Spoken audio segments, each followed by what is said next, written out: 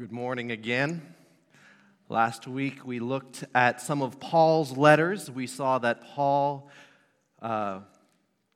worked with and affirmed and praised women in ministry. We looked at women like Phoebe and Prisca and Junia and Nympha, women who, according to all of the best evidence, seem to have been leaders and teachers in the early church.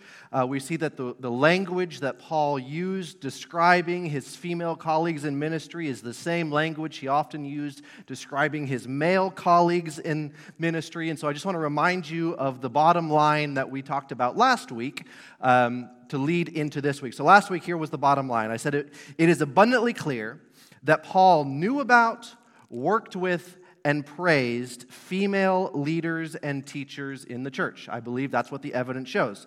This is what Paul did. This is what Paul did. He knew about, he worked with, and he praised female leaders and teachers in the church. So in light of that, in light of what Paul did, I want to read you something that Paul said. 1 Timothy chapter 2, verse 12, Paul says, "I do not permit a woman to teach or to assume authority over a man. She must be quiet." So based on everything we looked at last week, all of us are probably doing something like this.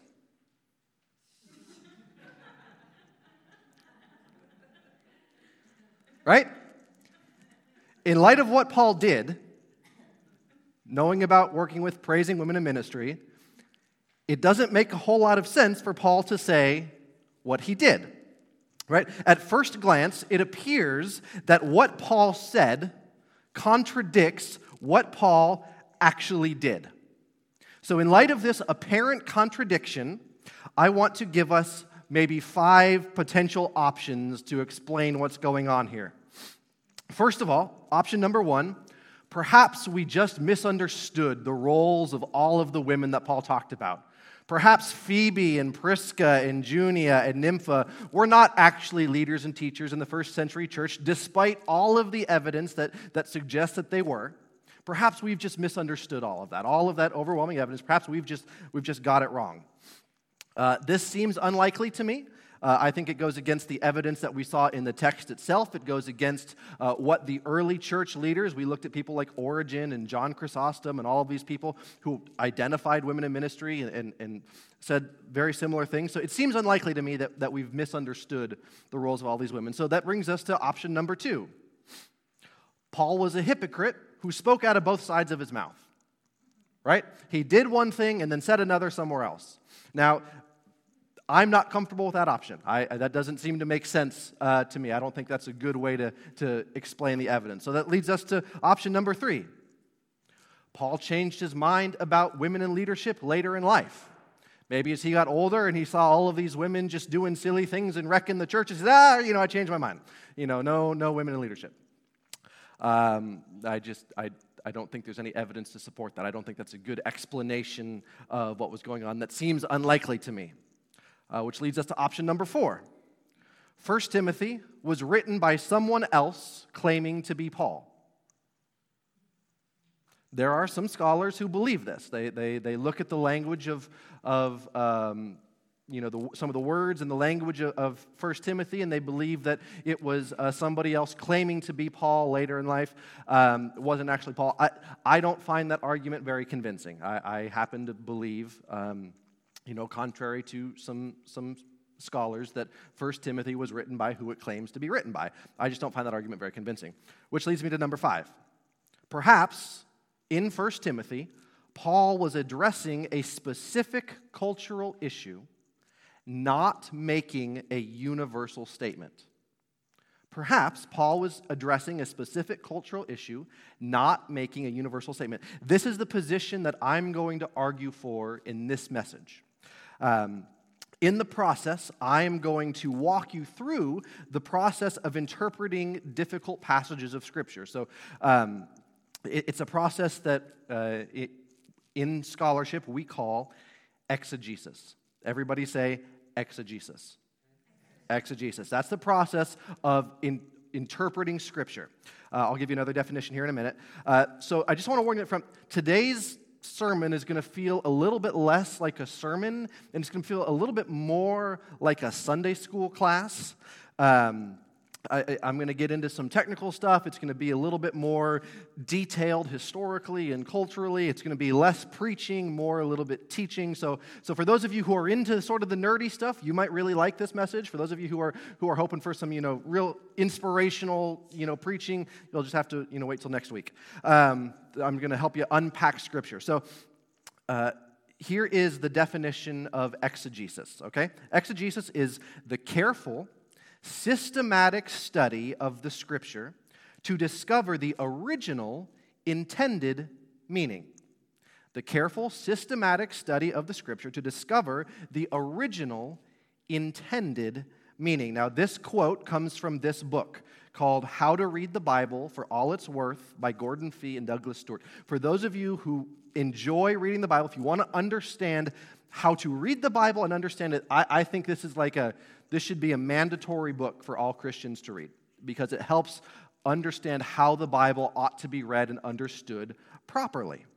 So as we work through this process of exegesis, this careful systematic study, there's one word that I want to make sure that we hold on to, and that word is context. Context. When it comes to interpreting Scripture, especially difficult passages of Scripture, and I believe this is a difficult passage of Scripture, when it comes to interpreting Scripture, context is king. Context is king. Now, there are several different kinds of context that we need to be aware of. Several different kinds of context. The first is literary context. Literary context. That means verses in the Bible don't exist in a vacuum, right? Actually, as a matter of fact, the verses that you have in your Bible, those little numbers that we have verses, they were not in the original. Believe it or not, when Paul wrote his letters, he didn't number his sentences in verses. He just wrote letters. Later on, scribes and translators and people who tried to make it easier to understand so everybody could be on the same page, they added chapter divisions and verse divisions. Those were not original to the letter. When you write a letter to your friends, you probably don't include chapter headings and verse numbers, right? These were added later. So verses don't exist in a vacuum. There are individual words in longer sentences, in longer paragraphs, in entire letters or books or stories. And so when we approach a difficult passage, a difficult verse, we need to look at the verse in its context. What are the verses before? What are the verses after? What is the whole letter or the whole book trying to say? That can help us shed light on a difficult passage. So this is literary context. We're going to look at the literary context of 1 Timothy chapter 2, verse 12, a little bit later in this message. But there's also another kind of context. We have literary context, which is the context right in the passage itself, the paragraphs preceding and following. There's also historical context. What was going on in history at the time that this particular document was written? That can help us understand what's being said.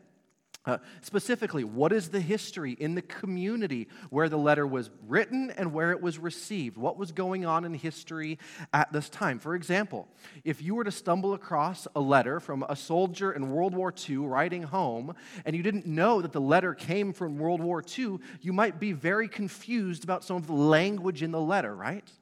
But if you understand the overall historical context of World War II, then maybe some references to different countries or different events might start to make more sense in light of what we know about the historical context at the time. Again, these documents that we have in Scripture were written at a specific time in history when there were specific things going on, things that the authors of the documents and the recipients of the documents would have known, but that we don't automatically think about in our day and time. Right? So we have to understand the historical context. There's also cultural context. Cultural context. Believe it or not, first century Jewish and Greco-Roman culture is different than 21st century American culture. Did you know that?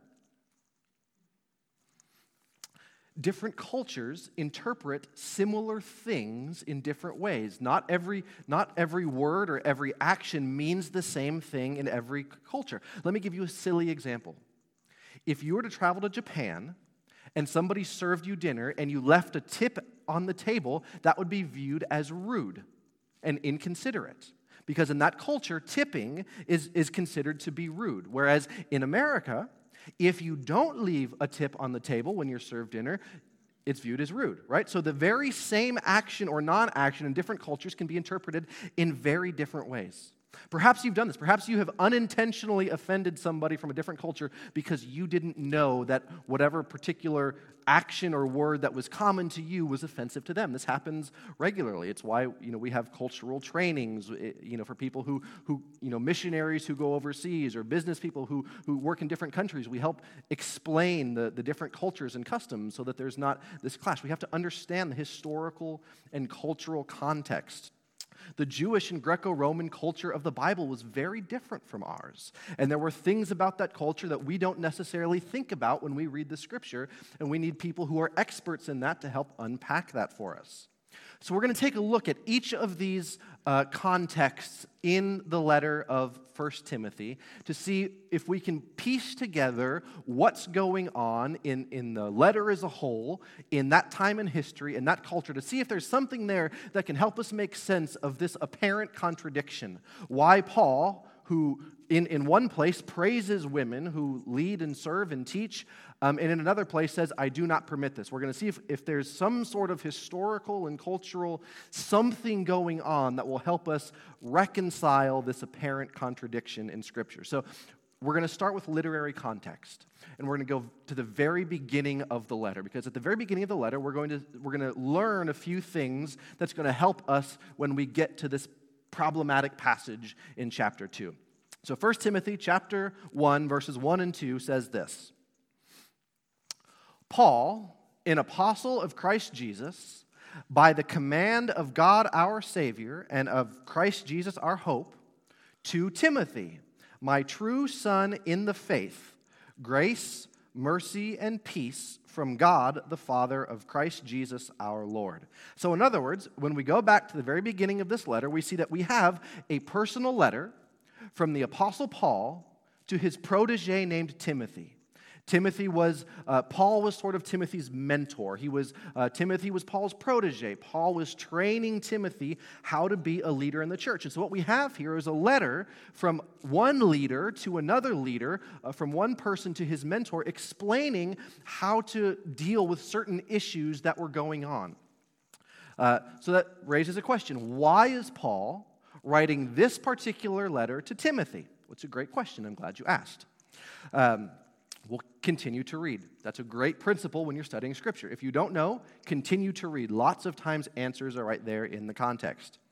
So Paul goes on. He says, as I urged you, when I went into Macedonia, stay there in Ephesus so that you may command certain people not to teach false doctrines any longer, or to devote themselves to myths and endless genealogies. So from this letter, we learn that Timothy is in the city of Ephesus, the ancient city of Ephesus, which was in the Turkey, Asia Minor area. This is where Timothy was. Paul was somewhere else. There was something going on in Ephesus that Timothy was having some trouble dealing with. There were false teachers. There was false teaching going on in the community of Ephesus. Paul is writing to Timothy, explaining how to deal with the situation of false teaching that's going on in the city of Ephesus at this time. So Paul is going to give some very specific instruction to his protege to help him develop the leadership skills necessary to order the church correctly in the city of Ephesus in the first century. Okay? So this is the historical context of the letter. This is the literary and historical context. This is what's going on. Now, I want to make something very, very clear here. Not all of Paul's instructions to Timothy are universal in nature. Not all of Paul's instruction to Timothy are universal in nature. Here's what that means. Not everything that Paul says to Timothy are we supposed to take as gospel truth and apply directly in our lives. You might be thinking, but Thomas, it's the Bible. How do you know this? I want to give you an example. This comes from the end of the letter, chapter 5, verse 23. Here's what Paul says. Stop drinking only water and use a little wine because of your stomach and your frequent illnesses. It's in the Bible, folks. It's God's word. So when you go out to lunch after church, you better not order water. You might be thinking, but I don't have stomach issues. I don't have frequent... It's in the Bible, folks, right? You just read it and apply it to your life. That's all you got to do. So if you're drinking a glass of water, folks, you're sinning. You're laughing because you know that that's ridiculous, right? This verse makes it very clear. We know intuitively that this verse is not meant to be directly applied to us in our lives. This was Paul knowing something about the person that he's writing to and giving him some advice to deal with some illnesses, right? This is not gospel truth for all of our life. This does not mean, okay, just to make this very clear, this does not mean that you can't order water at lunch, okay? Just because it's in the Bible, this is part of the context. I'm being silly to make a point here, okay? You guys know better than this. So in light of this, in light of the fact that we know that Paul is writing to Timothy in the first century in the city of Ephesus and that there's false teaching and division going on, that's part of the problem there, we're going to start zooming in now on the context surrounding our problem verse. We're going to go to 1 Timothy chapter 2, verse 8. Here's what Paul says. Therefore, I want the men everywhere to pray, lifting up holy hands without anger or disputing. Now, the word that is translated men here, sometimes when you read the Bible, you'll see the word men, and it's a generic word that means all people, right? In this particular case, the word translated men is a men that refers specifically to males. So it's really men. He's only talking to males. The word could also be translated husbands. In the Greek, it's the same. The word that means male is also the same as the word that means husband. So he's talking to the males, to the men. He says, men, everywhere, when you pray, lift up holy hands without anger or disputing. Now, men, how many of you, when you pray, lift up holy hands? Anybody? Anybody lift up holy hands when you pray? Sometimes. Sometimes?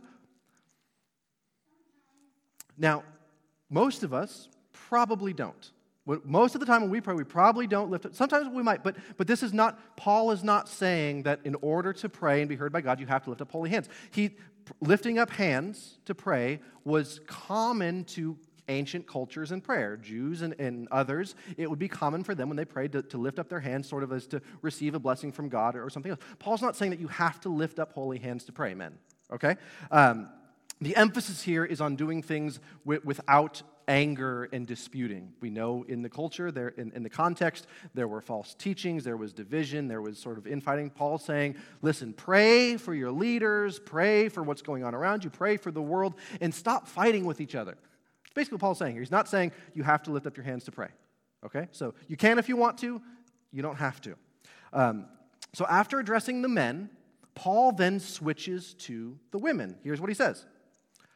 I want the women to dress modestly, with decency and propriety, adorning themselves not with braided hair or gold or pearls or expensive clothes, but with good deeds appropriate for women who profess to worship God. Now, how many of you braided your hair today?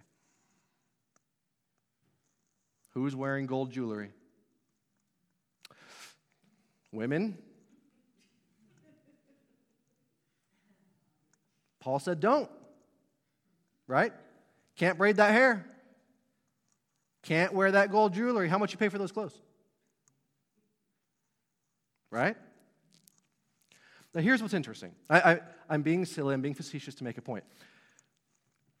What's interesting is that very few people who look at 1 Timothy 2:12 and believe it's a universal prohibition on women in ministry, very few of them believe that Paul is making a universal prohibition on braided hair or gold jewelry or nice clothes. It's interesting. Here is where historical and cultural context become really important. Who remembers where Timothy was? Where was Timothy? What city? Ephesus. Timothy was in Ephesus. Who knows about Ephesus? What was significant about Ephesus in the ancient world? Anybody know? John? Yeah, it was the Temple of Diana was the primary worship. Yes, yes. Ephesus was the home for the Temple of Artemis, or the Temple of Diana. Okay? This temple, this is a replica of it, a scale replica of it. This was in the heart of Ephesus, and it was what made Ephesus great. As a matter of fact, it was one of the 7 ancient wonders of the world. This temple was magnificent. It was magnificent, and it was the home of the worship of Artemis or Diana. Artemis is like the Greek name, Diana is the Roman name. Artemis of Ephesus was a female goddess, and worship of Artemis dominated every aspect of Ephesian culture. If you go back and you read the book of Acts, when Paul shows up in Ephesus and they start challenging the idea that God is not worshipped in graven images, the people who make, and I'm going to show you one, who made little figurines to Diana were afraid that they were going to lose their business. This is what everything in Ephesus was centered around worship of Diana. They had a phrase, great is Artemis of the Ephesians, or great is Diana of the Ephesians. This was, people would come from all over the world to visit this magnificent temple of Artemis in the city of Ephesus. Interestingly, the cult of Artemis, the religion of Artemis, was a religion in which women were the leaders. Women were the priestesses and the high priestesses. They sort of ran the whole Artemis cult. And there's lots of good stuff you can read about this, but they were the primary leaders in this particular religion, to which Paul is writing a letter to Timothy, living in the city where everything in the city is characterized by worship to Artemis. Now, Paul doesn't need to say that in the letter because Timothy knows that, right? Paul is writing a letter to Timothy who's there. All of the people there already know what's going on. Paul doesn't need to say, because you're living in Ephesus and the worship of Artemis is central to what's going on there, because it was context that they already knew. Okay? So now I'm going to show you a picture of a statue of Artemis. I want you to, it's kind of hard to see from where you are, but if you look closely, you can see that Artemis was decked out in really ornate apparel. You can sort of see, she's got jewelry all around her neck and just really ornate apparel and clothing. And some of the statues, when I looked a little bit closer, it appears as if she has braided hair. Right? It's hard to see in this one, but in some of the other statues I looked at, it appears as though she has braided hair. So we have this goddess who is central to life in Ephesus, who has braided hair, ornate jewelry, and ornate clothing. What is Paul cautioning women against? Braided hair, ornate jewelry, and ornate clothing. Now, what's really interesting, and this is going to become important later, Artemis was the goddess of fertility and childbearing in Ephesus.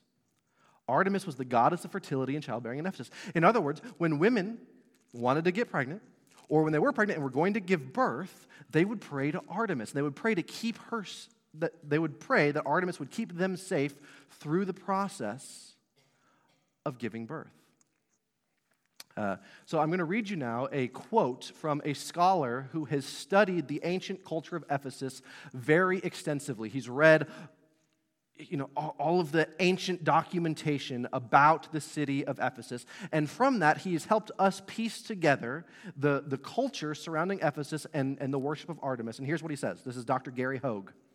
He says, evidence from ancient sources shows that the rich Ephesian women modeled the way for all Ephesian women to plait their hair like the goddess, to dress to imitate the goddess, to promote the myth that she was the author of all life. In other words, Artemis was not a goddess that you would offer sacrifices to. The way that women often worshiped Artemis was what they wore. By dressing like the goddess, it was an act of worship to Artemis. And so Paul, in prohibiting women in Ephesus from wearing this stuff, he's trying to draw a distinction between the worship of Artemis and the worship of the God of Jesus Christ. He's saying, because the culture in Ephesus is such that dressing this way, everybody knows that dressing this way is worship to Artemis. We're going to draw some lines of distinction so that people don't think that when we gather together in our services to worship God, that we're actually worshiping Artemis of Ephesus. Right? Here's where cultural context can really help us start to unpack and understand what's going on in this particular passage. So ladies, your jewelry is fine. Okay? You don't need to leave it at home next Sunday. It's okay to wear it. If you want to braid your hair, it's okay. You can braid your hair. Paul is not making a universal prohibition on jewelry, hair, and dress. So in light of this context, in light of the fact that we know that Paul is already addressing very specific things to the culture of Ephesus, let's look at our problem verses. Verses 11 and 12 of chapter 2. Here's what Paul says. A woman should learn in quietness and full submission. I do not permit a woman to teach or to assume authority over a man. She must be quiet. Now, there's a bunch of really strange things about these two verses. First, in the preceding verses, he addresses men plural and women plural. And all of a sudden, he shifts from plural to singular. He doesn't say women should learn in quietness. He says a woman. Maybe it's a big deal, maybe it's not. Some scholars looking at this have postulated that Paul is referring to one specific woman in Ephesus who was causing problems for Paul. The fact that he shifts from plural to singular might mean he's addressing one particular woman who's causing some problems. That is one possible interpretation. I don't know how convincing it is, but it's possible. The other things that are interesting is some of the words that Paul uses here, and because we don't read Greek, we don't see the nuance, but some of the words that Paul uses here in Greek are words that are very unique. He doesn't use a lot of these words anywhere else or very often in the New Testament. Quietness is one of them. Authority is one of them. The words that he uses for those things in other places are different than the words that he uses for those things here, which is interesting.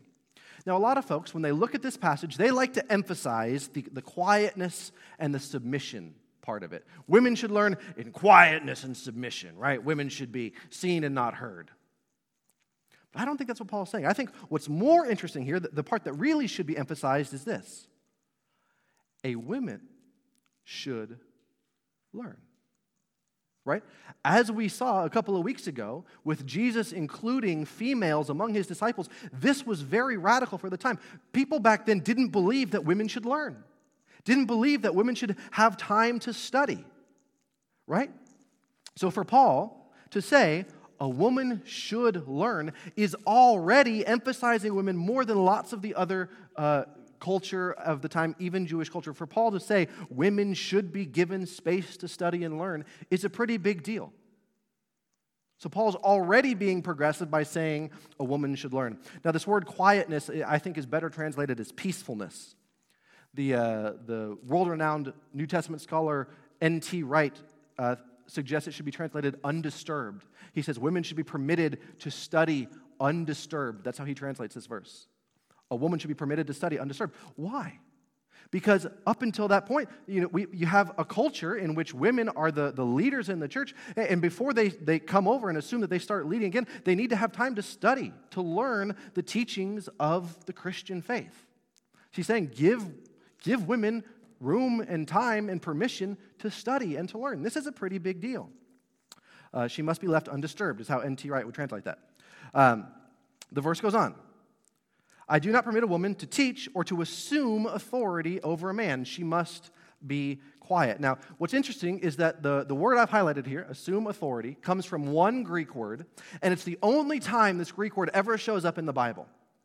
Right? Paul talks about authority in a lot of places, but he never uses this word. It's althentane in the Greek. For those of you who keep track at home, althentane. Whenever Paul talks about authority in other places, he always uses the Greek word exousia.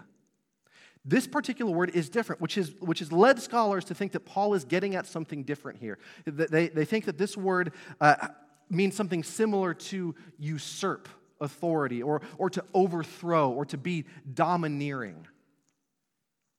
That this word, that he's saying that I don't permit a woman to dominate, to overthrow, to be domineering. Why would this matter?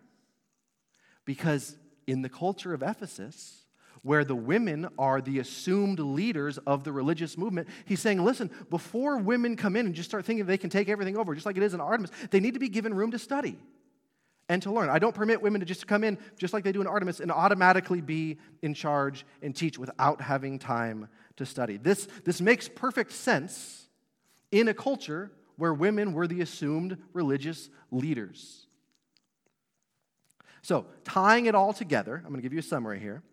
In light of the potential for false teaching, which we saw in the beginning of the letter to Timothy, women in Ephesus should not simply assume authority in the church without having had the proper training. This makes sense in the culture, and it makes sense with what we know about Paul's other approval of women in leadership positions elsewhere in his letters. We're starting to see this apparent contradiction is being smoothed out. But it gets even better. We're going to continue on in this passage, and I'm going to show you how it gets even better. Here's what Paul says. He says, "For Adam was formed first, then Eve. And Adam was not the one deceived. It was the woman who was deceived and became a sinner." Now, folks who read this without cultural context, they believe that Paul is talking about that because man was created before woman, man was created to be domineering over woman. That woman was created to be in subjection to man. But a few weeks ago, at the very beginning of this series, we studied the book of Genesis. And I showed you that that's not the proper interpretation of the creation narrative in Genesis, that God created man and woman to be equal. So Paul, it wouldn't make sense then for Paul to say that because man was created first, he was to be in authority over woman. Here's where understanding the culture, again, helps us understand what's going on in this argument. Gary Hogue, the scholar I mentioned earlier, has this to say from his study of Ephesus. He says, "In plain terms, Ephesian women believed and promoted through community engagement in cultic activities that the woman came first and that sin came into the world through man." In other words, the teaching of the Artemisian religion was that the goddess created life and that it was the man who introduced sin into the world and not the woman. Right? It flipping the biblical narrative in Genesis. This was the common teaching in Ephesus. So in other words, what we see here, it appears that the Ephesian women, accustomed to being religious leaders, were usurping authority and were spreading a false teaching that sin came into the world through men and not through women. This makes perfect sense in light of what Paul is writing to Timothy, who's living where? In Ephesus. Very good. You're paying attention. So, and it gets even better. It gets even better. The next verse, verse 15, says this. "But," Paul writes, "women will be saved through childbearing if they continue in faith and love and holiness with propriety." For long time, this verse has confused a lot of people, right? Women are saved through childbearing? You mean I have to have kids if I want to be saved? That doesn't fit with anything else Paul wrote anywhere. What is going on in this verse? What do you mean women are saved through childbearing? And people have, trying to understand how this fits with the rest of Paul, people have done all sorts of, some people actually believe that, like, yeah, women have to have children to be saved, which is just nuts. Excuse me, that's not kind.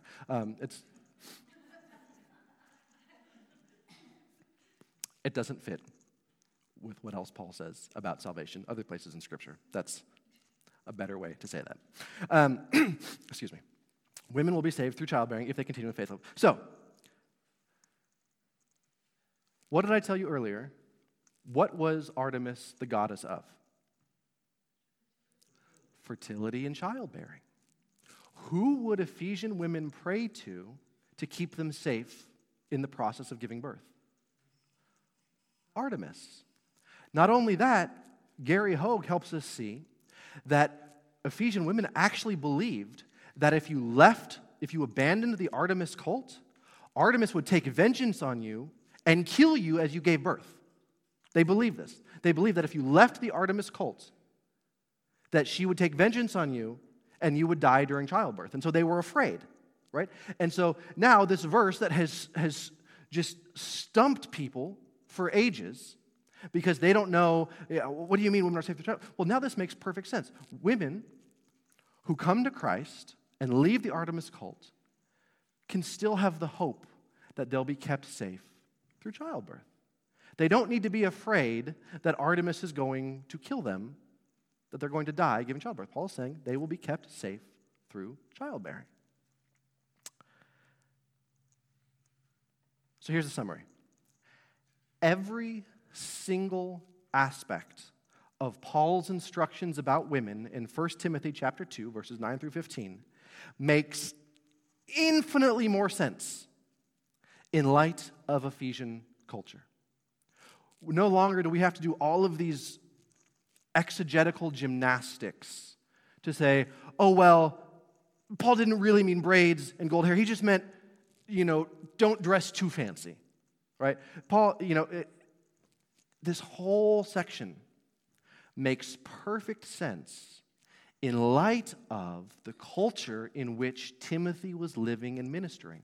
A culture that Timothy was familiar with and Paul was familiar with, and therefore Paul didn't need to spell all of that out. Paul didn't need to say, don't tell women not to wear the same clothes as Artemis because Artemis wears them and that's devoted to Artemis. They already knew that, right? So this whole section makes infinitely more sense in light of the cultural and historical context in the city of Ephesus where Timothy was living. So here's the bottom line. 1 Timothy chapter 2, verse 12, should not be read as a universal prohibition on positions of teaching. Let me say that, okay. 1 Timothy chapter 2, verse 12 should not be read as a universal prohibition on women in positions of teaching and leadership in the church. Now again, this isn't necessarily a problem in this particular church, in this particular congregation, but as I've interacted with clergy and Christians from lots of different denominations, this is still a very common theme. Whenever I talk about having a woman come to, preach when I'm gone, somebody says, have you read 1 Timothy chapter 2, verse 12? Says women can't teach in the church. And people will go to this verse, and that's what they'll point to, and they'll say, you're violating God's word. And I say, do you think women can wear braids to church? And they say, well, yeah. Do you think women are saved by having kids? Well, no. So for some reason, we've picked this one particular verse out, and we've emphasized it as some universal prohibition on women in ministry, while sort of just ignoring the rest and realizing that they are cultural things. This culture helps us make sense of the entire thing. So again, I know that in this room, most, if not all of you, are perfectly comfortable having women come up and lead and teach, but I want you to be informed. I want you to know about the arguments that are happening out there. And for those of you women who may feel called to lead or to preach or to teach, either in the room or who are watching online or listening to this in the future, I want you to know that the best exegesis, I believe, the best exegesis of this passage of Scripture indicates to us that this is not a universal prohibition on women leading and teaching. And the beautiful thing about all this is this now, the rest of Paul makes perfect sense, right? We don't have to pit what Paul did against what Paul seems to have said. So this is the process. Sunday school is coming to an end. This is the process of exegesis, a careful, systematic study to understand the original intent of the author. So when we approach a difficult section of Scripture, and it seems to contradict other parts, we start to dig into the context, the literary context, the historical context, and the cultural context. And oftentimes when we do that, what seems to be a contradiction in Scripture is most often just a contradiction in our understanding of history and culture and context. And in light of that, we can, without reservation, celebrate and affirm and praise and encourage our sisters who feel like God is gifted them and called them and is leading them into positions of leadership and ministry in the church. And I don't think this is interesting just because I think it's more than interesting. I think it's important, right? I think that God has created us male and female, and he has gifted us, male and female alike, and we need the gifts that everybody has to bring. And so for us to impose a limit on someone just because of their gender or their sex and say, oh, well, you can't do that, first of all, places us in the position of God, who gifts and calls without our permission. But we need those perspectives. I have been blessed and encouraged and ministered to by strong, prominent female leaders and teachers in the church. They help me understand what God is like and understand the Scripture and understand what it means to be a follower of Jesus in a way that I don't understand because of my perspective. We need what everybody has to bring. And so now, if you have been struggling with, well, I've been blessed by women in ministry, but how? But Paul says, now you have the exegetical tools and background and framework to say, you know what? Yes, Paul said that. But here's what Paul meant in this particular culture, and here is how this fits within Paul's overall ministry. And here's how this fits within the overall picture of how God has created women to be from the very beginning, and how he has called and empowered them at various times throughout history.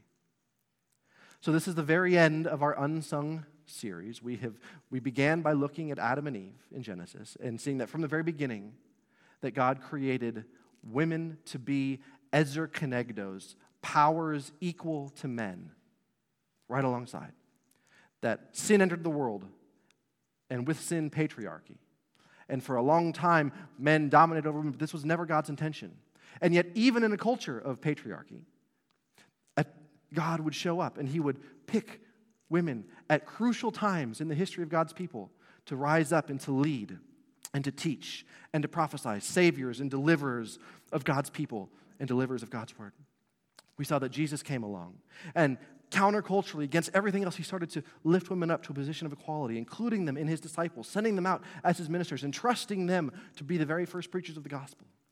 We saw that the Apostle Paul, who planted, churches across the Mediterranean basin, wrote half the New Testament. He praised women and worked with women in positions of leadership everywhere he went. He worked right alongside women. And now we can see that one particular verse that's often used to keep women down does not mean that at all. And I believe this matters. And I believe it's important. So now, you know better. And if you have questions, you can talk to me afterwards. Let's pray. Lord, I thank you for preserving for us these documents that we have collected in our Bible, that we believe that you were involved in their inspiration, in their writing, and their preservation, and how they teach us about you and your vision for the world. And Lord, I thank you for the scholars who work tirelessly to investigate the history and the culture, who spend their lives studying these ancient documents so that we can better understand these scriptures that we believe have come from you. I just thank you for their labor of love in doing that, to help shed light on the original context and setting of these scriptures. And more than that, God, I just thank you that you are a God who has created us male and female and has empowered and called people from both to love and to serve and to lead and to teach. Father, I thank you for those that you have called and gifted, and I pray especially for those women within our own tradition and others who are feeling the tug of your Spirit, who are feeling your calling and your gifting. I just pray that you would give them the courage to pursue their calling in the face of the misuse of your scriptures. Lord, I thank you for this particular congregation, for their willingness to explore difficult topics and go in depth in some of these things. And I just pray that you would continue to use us to maybe model the way for others to see that you are a God who calls and equips both men and women without reservation and without our permission. We thank you for your love. We thank you for your goodness, for your providence and your grace. In Jesus' name, amen.